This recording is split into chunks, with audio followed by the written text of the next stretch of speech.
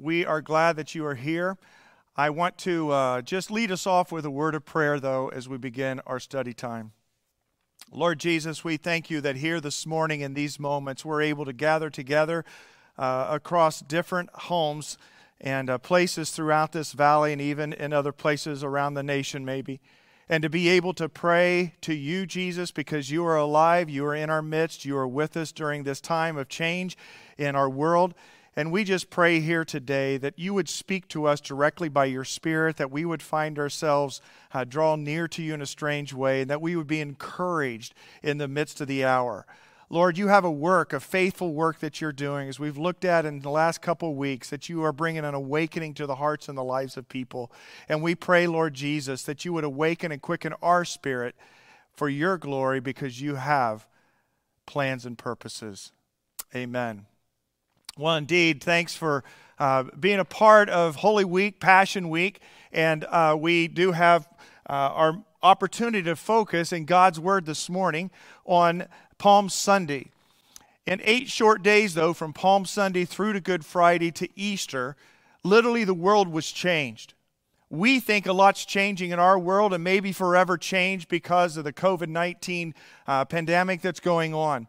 But nothing will ever compare to what happened in those 8 days from Palm Sunday, Maundy, Thursday, Good Friday, Easter, Sunday morning, because Jesus Christ made a way for not only our salvation, but made a way for us to be involved with Him through all of eternity. I don't know about you, but Palm Sunday has always been one of those big celebratory times. Now that I live in Southern California and I have palm trees on my backyard, I'm able to think more particularly of what those palm branches might have meant on that day, and we're going to be looking at that passage. But we need to lift our spirits this morning, and we need to declare the glory of the Lord. We need to look at the Scripture and find truth and let the Spirit of God speak to us and bring not only encouragement, but bring initiative for us to be about the kingdom's work in this day and age. Something seems to have maybe made a turn this week, in that more concern has been made about people who have contracted the virus, those who have passed away. Even in our own county of Riverside here, more word has gone out that more strategic measures need to be made for us to be able to control the spread. More than just social distancing, but other measures that would somehow try to lower the amount of impact that it will have. And there seems to be just a growing sense of, I don't know, how do you describe it? Some of you have been out and around. There's just a more somber spirit. And the heads are down a little bit. We're more conscious of people around us, what's going on, or how safe am I? And I sense that there's some discouragement in all of it. And that's natural from a human place. But as we stand here on Palm Sunday, we should not be discouraged in the transcendent sense of what Jesus wants to do in our hearts. So I pray that as we look at God's Word today, that you would move from discouragement to hope, that you would move from despondency to anticipation, that you would be able to set aside maybe some of the broader concerns. I know kids are headed back to school on distance learning tomorrow. I know mine will be, and some other kinds of things going on there. But we need to have our hearts filled by God Himself through the presence of Jesus Christ's Spirit, because He is alive and as active today as He was 2,000 years ago when He entered into Jerusalem. So I want to encourage you with that, and we're going to take a look at God's Word related to one of the passages where it talks about Palm Sunday. It talks about the triumphal entrance of Jesus into Jerusalem. When Jesus entered Jerusalem, He had a plan and a purpose. If you'll open with me to your scriptures in Matthew chapter 21, is recorded the events of that day. There's a couple things to note here. The first, though, is that this Palm Sunday story is recorded in all 4 Gospels, Matthew, Mark, Luke, and John.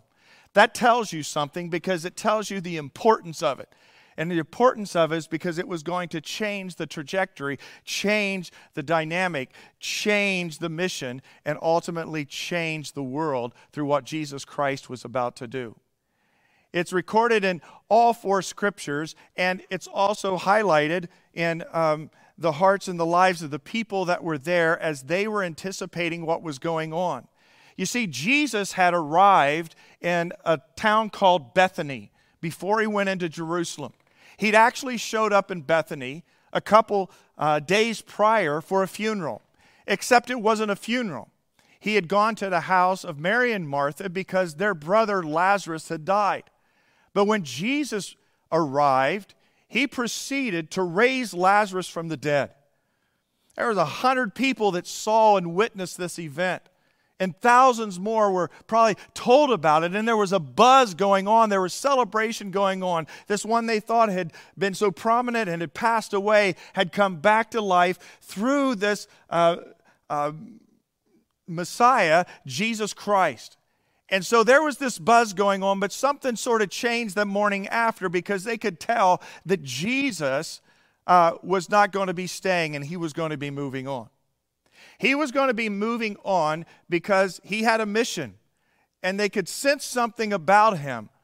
And he was determined, he was steadfast that he was going to be going into Jerusalem. And so they were all gathered around. It was a typical morning as any other morning. In one sense, mothers were getting their kids ready for things, and they were providing meals and stuff like that and going about work. But something was changing and happening in this town of Bethany. And these are the words then that come to us from the record that Matthew gives in Matthew 21. And it says this: As they approached Jerusalem and came to Bethphage on the Mount of Olives, Jesus sent 2 disciples, saying to them, Go to the village ahead of you, and at once you will find a donkey tied there with her colt by her. Untie them and bring them to me. If anyone says anything to you, say that the Lord needs them, and he will send them right away. This took place to fulfill what was spoken through the prophet. Say to the daughter of Zion, See, your king comes to you, gentle and riding on a donkey, and on a colt, the foal of a donkey. Let me pause there for a second. Matthew records this command of Jesus. You need to know not only we're all 4 Gospels pointing out the importance of this, but that Jesus was in full control of what was happening. Now, a lot of times in scriptures we find that Jesus is reacting to situations, whether it's somebody that needs to be healed or a teaching that needs to be given. Maybe it's a response to some critics and adversaries. But Jesus made the choice when he was in Bethany at Mary, Martha, and Lazarus' home to take this initiative, and he instructed his disciples to go to the village sort of ahead around the corner, just a few houses probably, and find this donkey and its colt and to bring it back. He took the initiative. He made the choice to move forward. And so he's in control of all that's happening from this day forward through to the resurrection morning. And we need to understand that, because as critical and as dramatic as Passion Week is, sometimes we fear that, this all happened to Jesus and things were out of control, just sort of like we feel like things are out of control in our world today. But Jesus was in control then, and Jesus is in control today. And so he sent his disciples to find this donkey and the colt and brought them back to him. Now, it says in the Matthew record that this was done to fulfill a prophecy that was spoken actually in Zephaniah 575 years before this day, that said that the Messiah would be riding on a donkey. And there is a lot to unpack that we can see prophetically in what Jesus is doing with this. But it's interesting that he takes this initiative. It goes on to say this then in verse 6. The disciples went and did as Jesus had instructed them. They brought the donkey and the colt and placed their cloaks on them for Jesus to sit on. Have you ever wondered why Jesus chose a donkey? In fact, it wasn't a donkey, it was actually the colt. This colt had never been ridden on, and Jesus rode on the colt. And so they didn't have this elaborate war horse for him to saddle up with, to head in, to become the king. He came in humility. And so they laid upon the colt their cloak. And he sat, and the picture describes it here, most likely sideways. And he was then taken into Jerusalem. And there are people that came out from Jerusalem that met him, as well as those that were probably following him from the Bethany area. And there were people that were waiting inside. The buzz had been going around this would-be Messiah who had raised Lazarus from the dead. Could this be the one? And here he is. He positions himself on this young colt. Now, what I find interesting is this. Can you picture that happening with all the other politics happening in Jerusalem? You got the Romans. You got Pilate and Herod that are sort of in control of that environment. You have the Pharisees, the Sadducees. You have the Zealots who were always against the Romans and wanted to overtake them. There's a lot of politics and things going on. There's hundreds and hundreds of years of historical prophecy that there would be a Messiah who would come to set the Jewish people free. And here's Jesus, who people had placed their hopes in, riding humbly on a donkey. What would you think when he came riding into town? A very large crowd spread their cloaks on the road ahead of him, while others cut branches. And in one of the other Gospels, it says that they are palm branches from the trees and spread them on the road. The crowds went ahead of him, and those that followed, and they began to shout. Now, it's interesting with the palm branches. I don't have time to go into it a lot, but the palm branches actually meant something during that particular season of Jewish history. And it had to do with celebration and hope.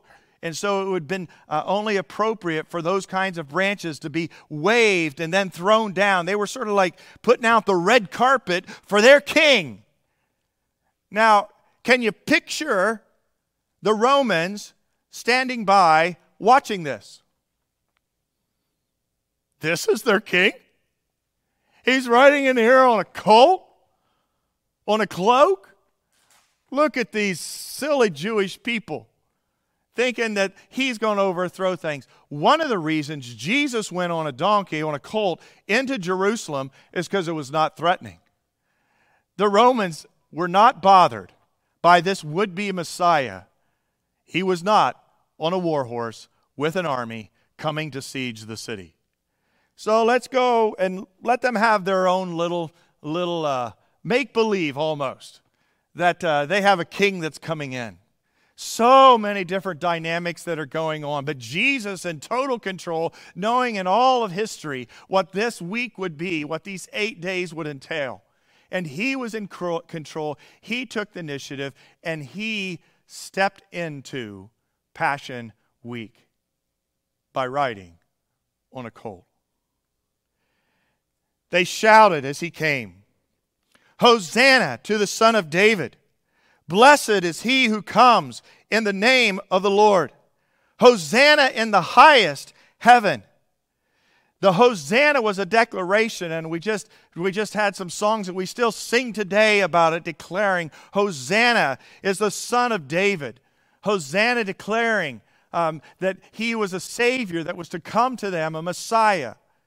The second phrase there, "Blessed is he who comes in the name of the Lord," actually comes from a messianic psalm, Psalm 118. Everyone would have known of that psalm that was Jewish.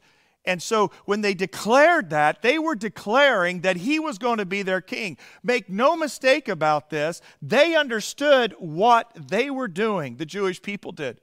They were declaring and positioning Jesus as the Messiah.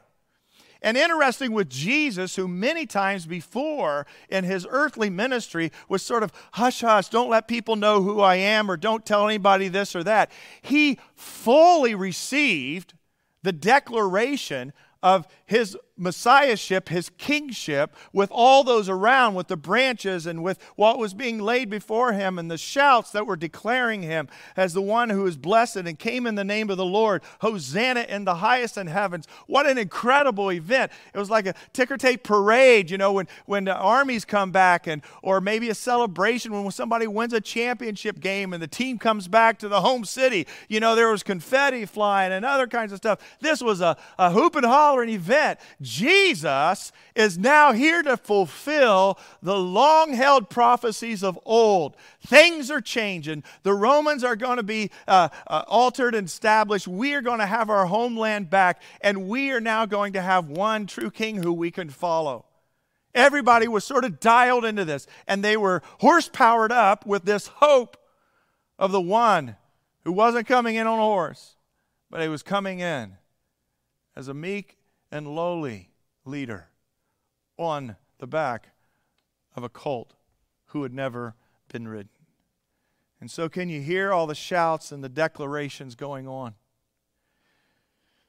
When Jesus entered Jerusalem in verse 10, the whole city was stirred, and they asked, "Who is this?"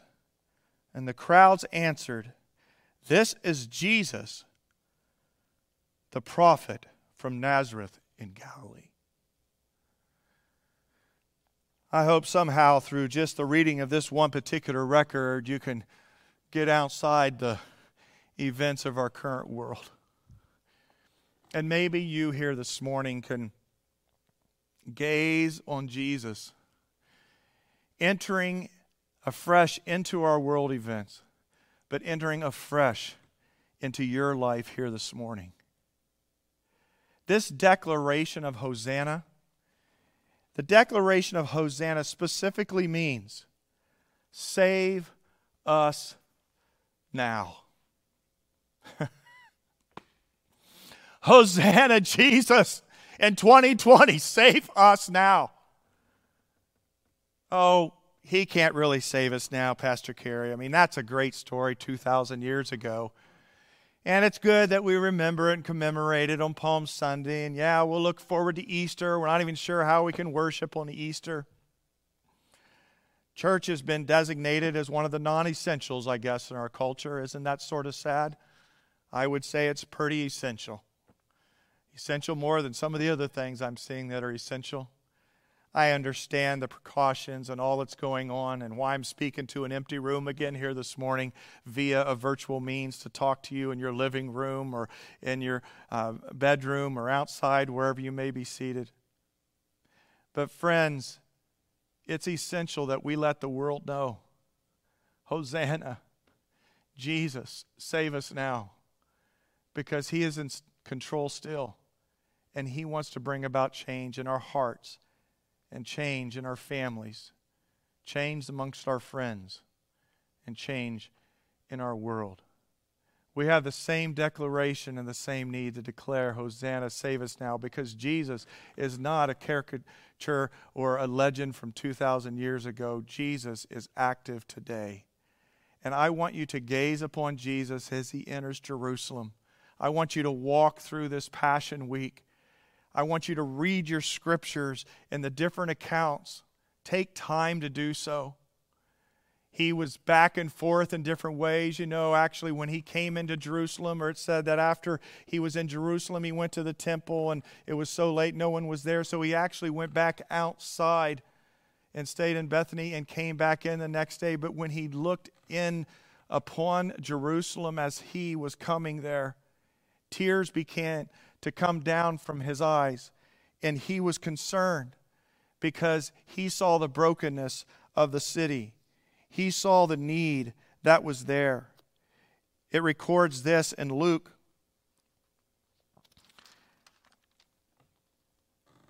chapter 19, the version there. As he approached Jerusalem and saw the city, he wept over it and said, "If you, even you, had only known this day that would bring you peace, but now it is hidden from your eyes. The days will come upon you when your enemies will build an embankment against you and encircle you and hem you in on every side. They will dash you to the ground, you and the children within your walls. They will not leave one stone on another, because you did not recognize the time of God's coming to you. Why would Jesus be crying on his entrance into Jerusalem? Because when you come through the Mount of Olives, if you've been to Israel and Jerusalem, you see the whole city and the eastern gate. And he knew what was going to happen. He knew what was going to happen to him that week, that he would be rejected, that he would be crucified. He knew that people would turn from him. He knew what would happen ultimately to Jerusalem. And when its downfall came in 70 A.D., he saw all this in light, and he knew that he came to his own, and those who were his own did not receive him, Scriptures teaches us. And he wept. May that not be the case for you today. When you see Jesus, when you contemplate this week, when you try to gaze upon him who is ever present and real, you need a Savior. You need to declare Hosanna. We all do. Save us now. But may we believe in him and receive him and follow him, because we need him as the King of our life. You see, Jesus knew that when he came to that Good Friday, that there would be all kinds of people that would turn. Maybe many of those who were declaring the Hosannas earlier in the week, they would make that turn. And they wouldn't be declaring Hosanna. They would be shouting out to Pilate, "Crucify him, crucify him." Jesus knew all that was happening in that. I'm going to ask you to share Good Friday together as a family. We're going to have a pre-recorded worship and a service sharing time that any time on Good Friday, it'll be uploaded in the morning. You can sit down with your family at a time that you deem's appropriate, and you have the margin and space. I want you not only to listen to that brief worship and devotional time, but then I'm going to exhort you to do what Jesus did the night before he was crucified, and that was he had the Last Supper. He took communion with his disciples. And maybe this seems awkward to you in your home. I don't know if you can find some type of juice or maybe some other kind of drink, or even just do water and get a piece of bread or a cracker and sit down and reflect on the Scripture that we'll be sharing about in that worship and devotional video for you to use on Good Friday. And then pray and partake of communion together, remembering the Lord's death until he comes again. For you see, Passion Week is not going to be filled with any passion unless we spend our time getting our eyes off the news and the number counts and worrying about everything else that's going on, and get our hearts centered on Christ. You again have another week of opportunity, and it looks like we're going to have a few weeks ahead of us to spend time in the presence of the Lord. Jesus walked through that Holy Week fully in control. But that Holy Week is something you and I need to endear ourselves to and experience afresh and anew this week. And may we declare the Hosannas and reach out to him as the Savior of our own life. May he not shed tears because he knows rejection is in our hearts or in our own life. Jesus was in full control. They didn't understand what they needed, though.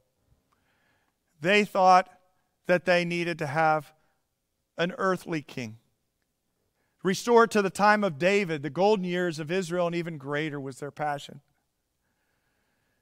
Jesus had something far bigger in mind. Simply put, Jesus was not interested in being a local king, nor was he interested in being a regional king.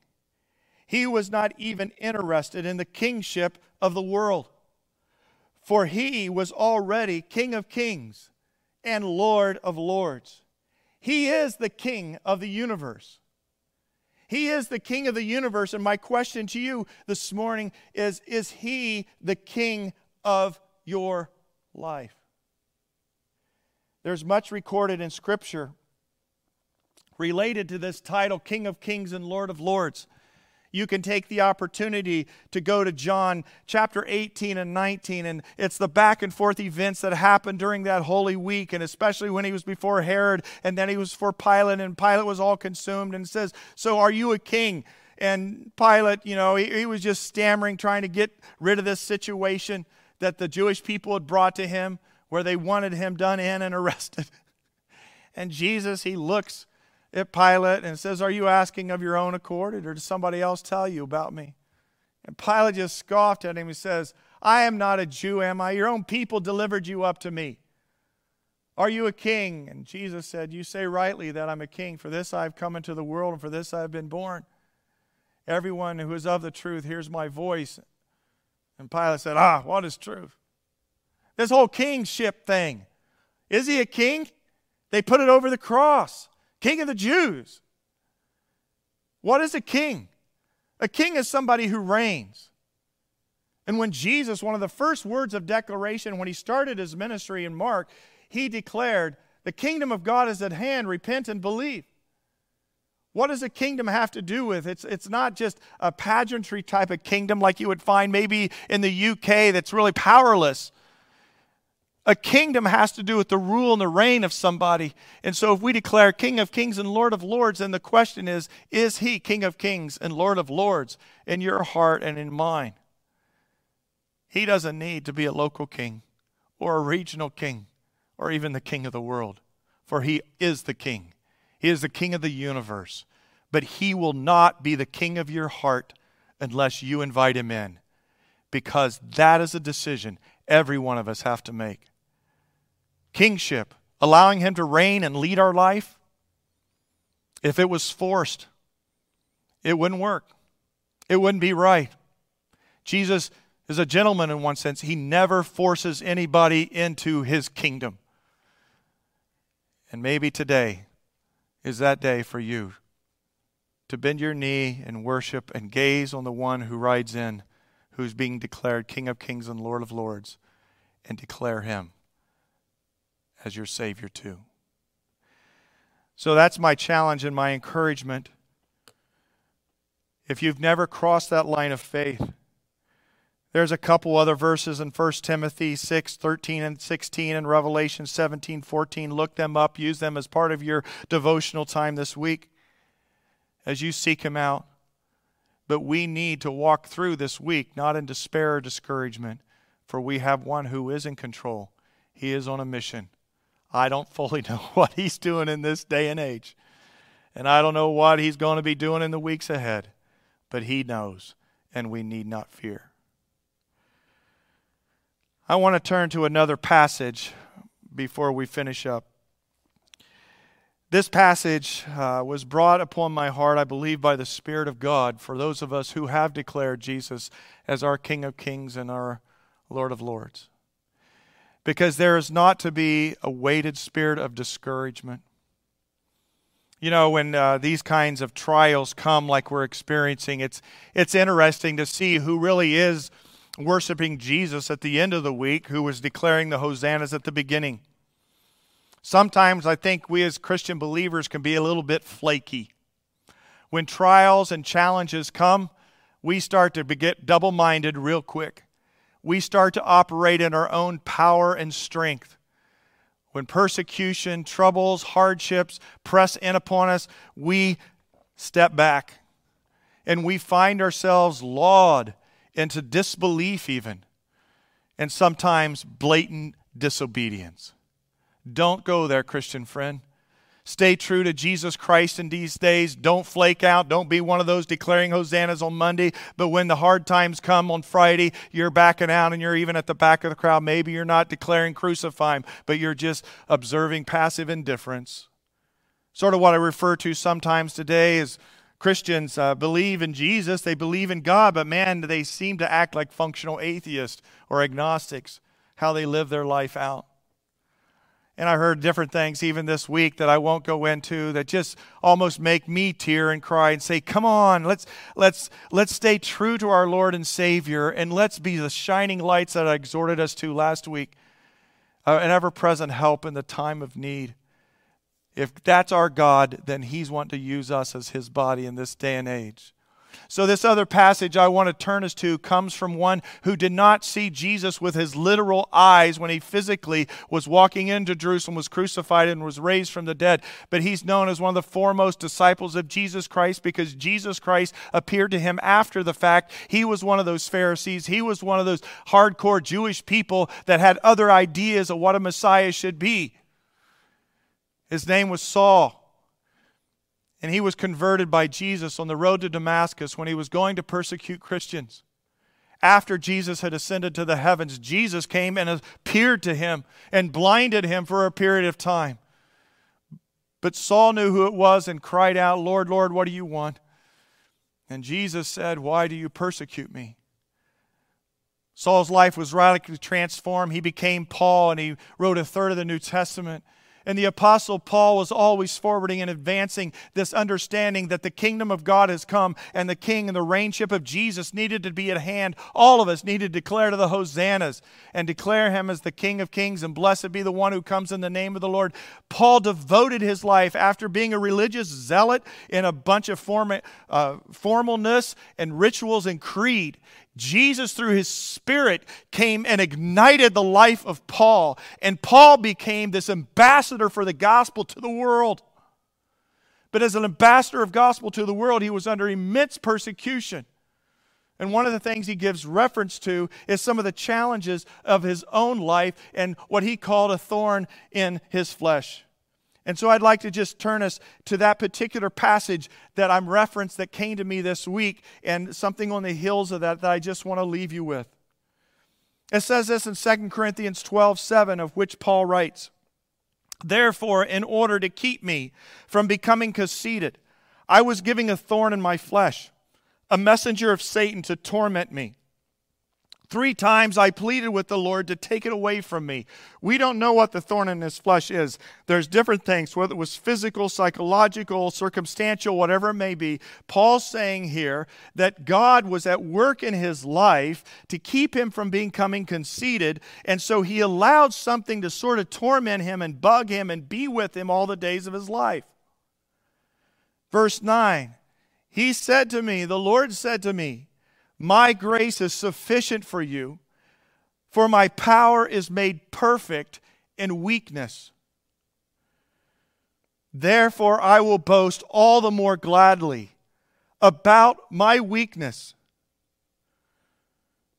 so that Christ's power may rest on me." That is why Christ, for his sake, I delight in weakness, in insults, in hardships, in persecution, in difficulties, in pandemics. Oh, it doesn't say that there, but he was experiencing it all yet. "For when I am weak, then I am strong." Could I ask you a question from this morning? Related to what we're going through, related to the King of Kings being on the throne and us walking through this week? Is the Lord allowing you to be weak in present circumstances so his power may rest upon you to be made strong? Is there something about this season and time that we're in here on Passion Week? Why is this all happening? Why can't it go away? Jesus, why don't you do something? Maybe Jesus is allowing it to happen so that in our weakness, we can be made strong through the strength of Jesus Christ.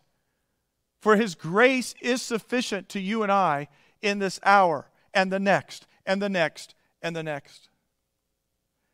In your weakness, you will find the Lord's grace is sufficient when you rely on his power alone to make you strong. Should I read that again? In your weakness, you will find the Lord's grace sufficient when you rely on his power alone to make you strong. Sometimes God strips all kinds of things away from us so that we will be brought into his presence, into his dependency more, and we will embrace and we will find him as our one true source of strength. and power. Some of you know who Corrie ten Boom was. She was someone who was helping rescue Jewish people from the Holocaust. And then she herself was thrown into a Nazi prison camp. She survived and came out and had powerful testimony, wrote several things. Many of you know who Corrie ten Boom is, but it was Corrie ten Boom who said this: "You may never know that Jesus is all you need until Jesus is all you have." Are you being stripped away for that work to be brought into your life today? You and I may be homebound, but we're not in a Holocaust prison camp. We may have to wear some protective things around us, but at least we have good clothes, we have food in the refrigerator. Can you comprehend being in a place like someone as Corrie ten Boom went through, and others, including the Apostle Paul, where you're stripped of all, but you say in the midst of that, "In my weakness I am made strong because of the strength of Christ"? You and I may never know that Jesus is all that we need until Jesus is all that we have. I want to close with a poem, actually a hymn, from a hymn writer that was born in 1866. Her name is Annie Johnson Flint. Annie Johnson Flint, her biographer was Roland Bingham. And the biography is simply entitled "The Making of the Beautiful." She wrote many hymns, but she was orphaned at a very young age, at the age of 3, when her mother was giving birth to her sister. Her mom died in that childbirth. Her dad had an incurable disease, and they were orphaned as children at a very young age, and they were taken in by this neighbor family called the Flints. That's why she goes by Annie Johnson Flint. And they raised her, Annie, and her sister in a Baptist church. It was in a Methodist revival meeting, though at the age of 8 that Annie sensed the power of God's Spirit upon her life, and she made a commitment to Christ. And she always would say that, don't put it past what God can do in children. And kids, if you're listening today, here's a great saint of the faith that's wrote a lot of great songs. And it was 8 years old that she experienced the presence and the power of the Holy Spirit moving into her life. And she began to serve God, and so she made her way through school, and she had this urge. She thought maybe she should stay at home because now her parents that had adopted her, foster parents, had become sort of ill too, especially her mother. And she went ahead, though, and she did some schooling, but teaching in a school. But after a period of time, of only a year or two, she started to get arthritis, turned into a really bad form of rheumatoid arthritis, and she could not move and get around as much. Her adopted parents ended up passing away shortly within a span of one another, and they were orphaned again. And God began a new and fresh work in her life as she wasn't able to get around. She had 4 decades of this arthritis in her where she had pain, and she ended up having cancer. She was incontinent too, and she had to wear diapers, and she started to go blind. But she picked up a pen and she began writing her poetry and her prose, and those ended up being made into hymns. And some of the beautiful hymns come from Annie Johnson Flint. One of those hymns is "He giveth more grace when the burdens grow greater." I know some of us grow up in different eras. And maybe you didn't grow up in an era of a lot of hymnology. But this hymn came to me, and thus working my way back to that verse that it comes from the Apostle Paul when he says his grace is sufficient. And what happens in this hymn is a beautiful message for us, knowing the life of Annie Johnson Flint and what she went through. That hymn says this: "He giveth more grace when the burdens grow greater. He giveth more strength when the labors increase. To added affliction he addeth his mercy. to multiply trials, He multiplies peace. When we have exhausted the store of our endurance, when our strength has failed ere the day is half done, when we've reached the end of our hoarded resources, our Father's full giving is only begun. His love has no limit. His grace has no measure. His power no boundary known unto men. For out of His infinite riches in Jesus, He giveth and giveth and giveth again. And I sensed that hymn coming back to me this week, and looking at the Scripture, I sought out some people maybe who were singing that hymn. I came across on the website a quartet from southern India, southwest Indian, Kerala area. I've been there. It's one of the most beautiful areas I've been to, especially the coastal area in Trivandrum. I want you to listen to a quartet sing this hymn of Annie Johnson Flint. And I want you to receive from the Holy Spirit His power and strength, that in your weakness you may be made strong. I emailed them. They gave me permission to use it, even to use it in live stream. It's a men's quartet. Nice setting. But I want you to listen to the words and allow the Holy Spirit to minister to you. For some of you, you need to declare that Jesus is King of Kings and Lord of Lords in your life. And I'm going to give you that opportunity after this hymn as we pray.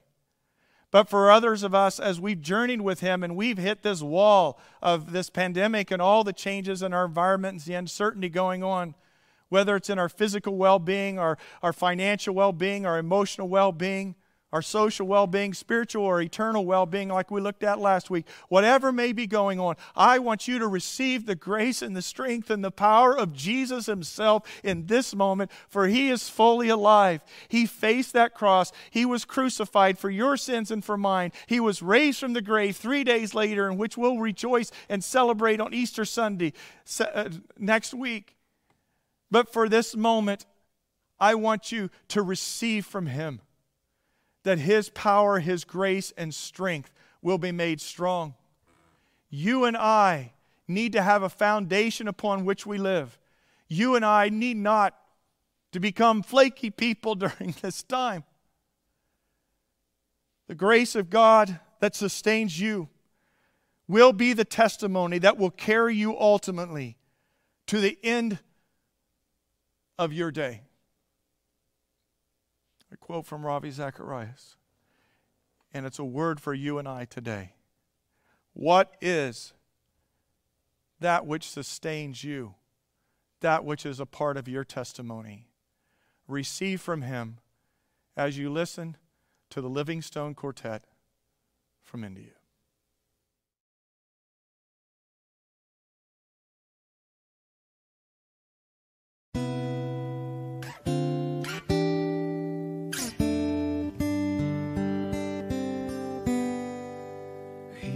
Giveth more grace when the burdens grow greater. He sendeth more strength when the labors increase. To added afflictions He addeth His mercy. To multiply trials, His multiplied peace. His love has no limits. His grace has no measure. His power has no boundary known unto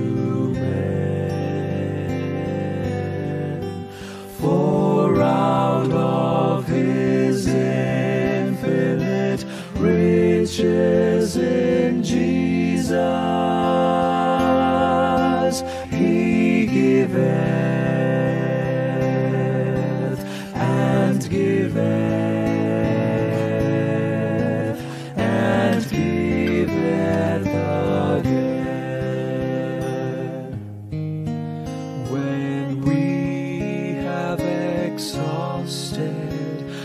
store of endurance when our strength has failed, ere the day is half done.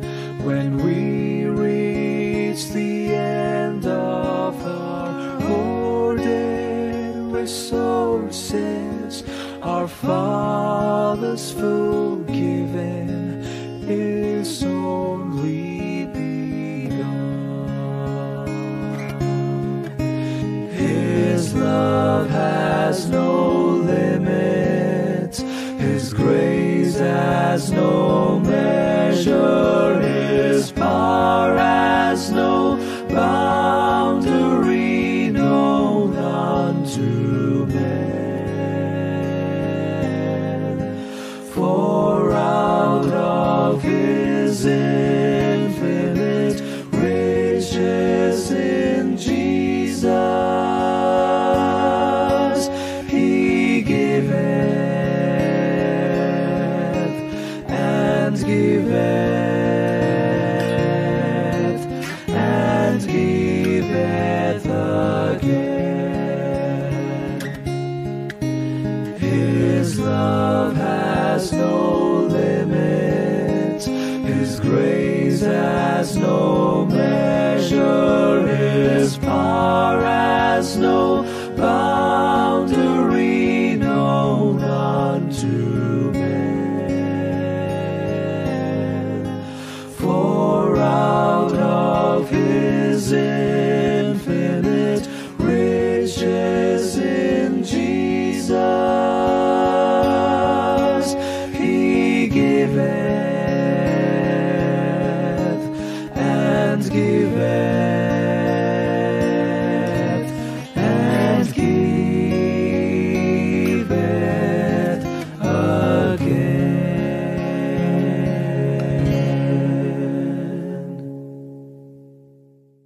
His love has no limits, His grace has no measure, His power has no boundary known unto men. For Will you bow your head and pray with me? Lord Jesus, we acknowledge you this morning as the one who has come to be our King of Kings and our Lord of Lords. And Heavenly Father, it is out of your infinite riches in Jesus that you have given and given and given again to us. And in this moment, Lord, if there is anyone who has heard this message, listened to that song, that would choose to invite you in their life, I just pray simply that that individual would pray these simple thoughts. Lord Jesus, thank you for coming into this world. Thank you for dying on a cross and being obedient to the Father's will and being raised from the dead, so that you would truly be, before all people who would desire, the King of Kings and Lord of Lords. And I now invite you to come into my life, to rule and to reign from this day forward. And I will seek to serve you as best I can as you enable. Lord, you have given and given and given again.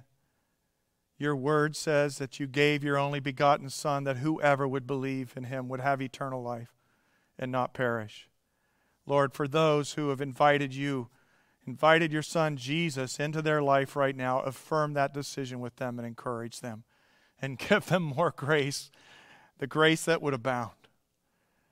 And Holy Spirit, I pray for all of us, especially those who have walked with you and are seeking to find fullness of you, God, in this hour and these weeks. May we acknowledge you as King of Kings and Lord of Lords, but may we find your grace sufficient in our life. May your power, may your mercy, may your peace, may your grace work effectively in our lives as we receive from you. Lord, make us strong during weak times. Give us the boldness to pray for others and to serve others beginning in our home. And Lord, may we as a church family across all the homes in this valley and scattered elsewhere, even in other parts of the country and even world, may we unite our hearts to join together in that good and faithful work of your grace, your mercy being extended to others. Lord, we have the hope that can change the world because we steward the life-changing message that's found in the gospel. And that gospel, the heart of it, is in these 8 days of Passion Week. Lord, fill us to the full as we walk through this week. May we find not only your grace sufficient, but may we find power to worship you in the beauty of your holiness. Lord, we ask this in your name, for your glory. Bring us back together next Easter Sunday morning. May we find ourselves truly celebrating you, your death, and your resurrection, even though it's in a different context and in different kinds of means and environments during these days. And God's people said, amen and amen. Thanks for joining us. We will see you next week.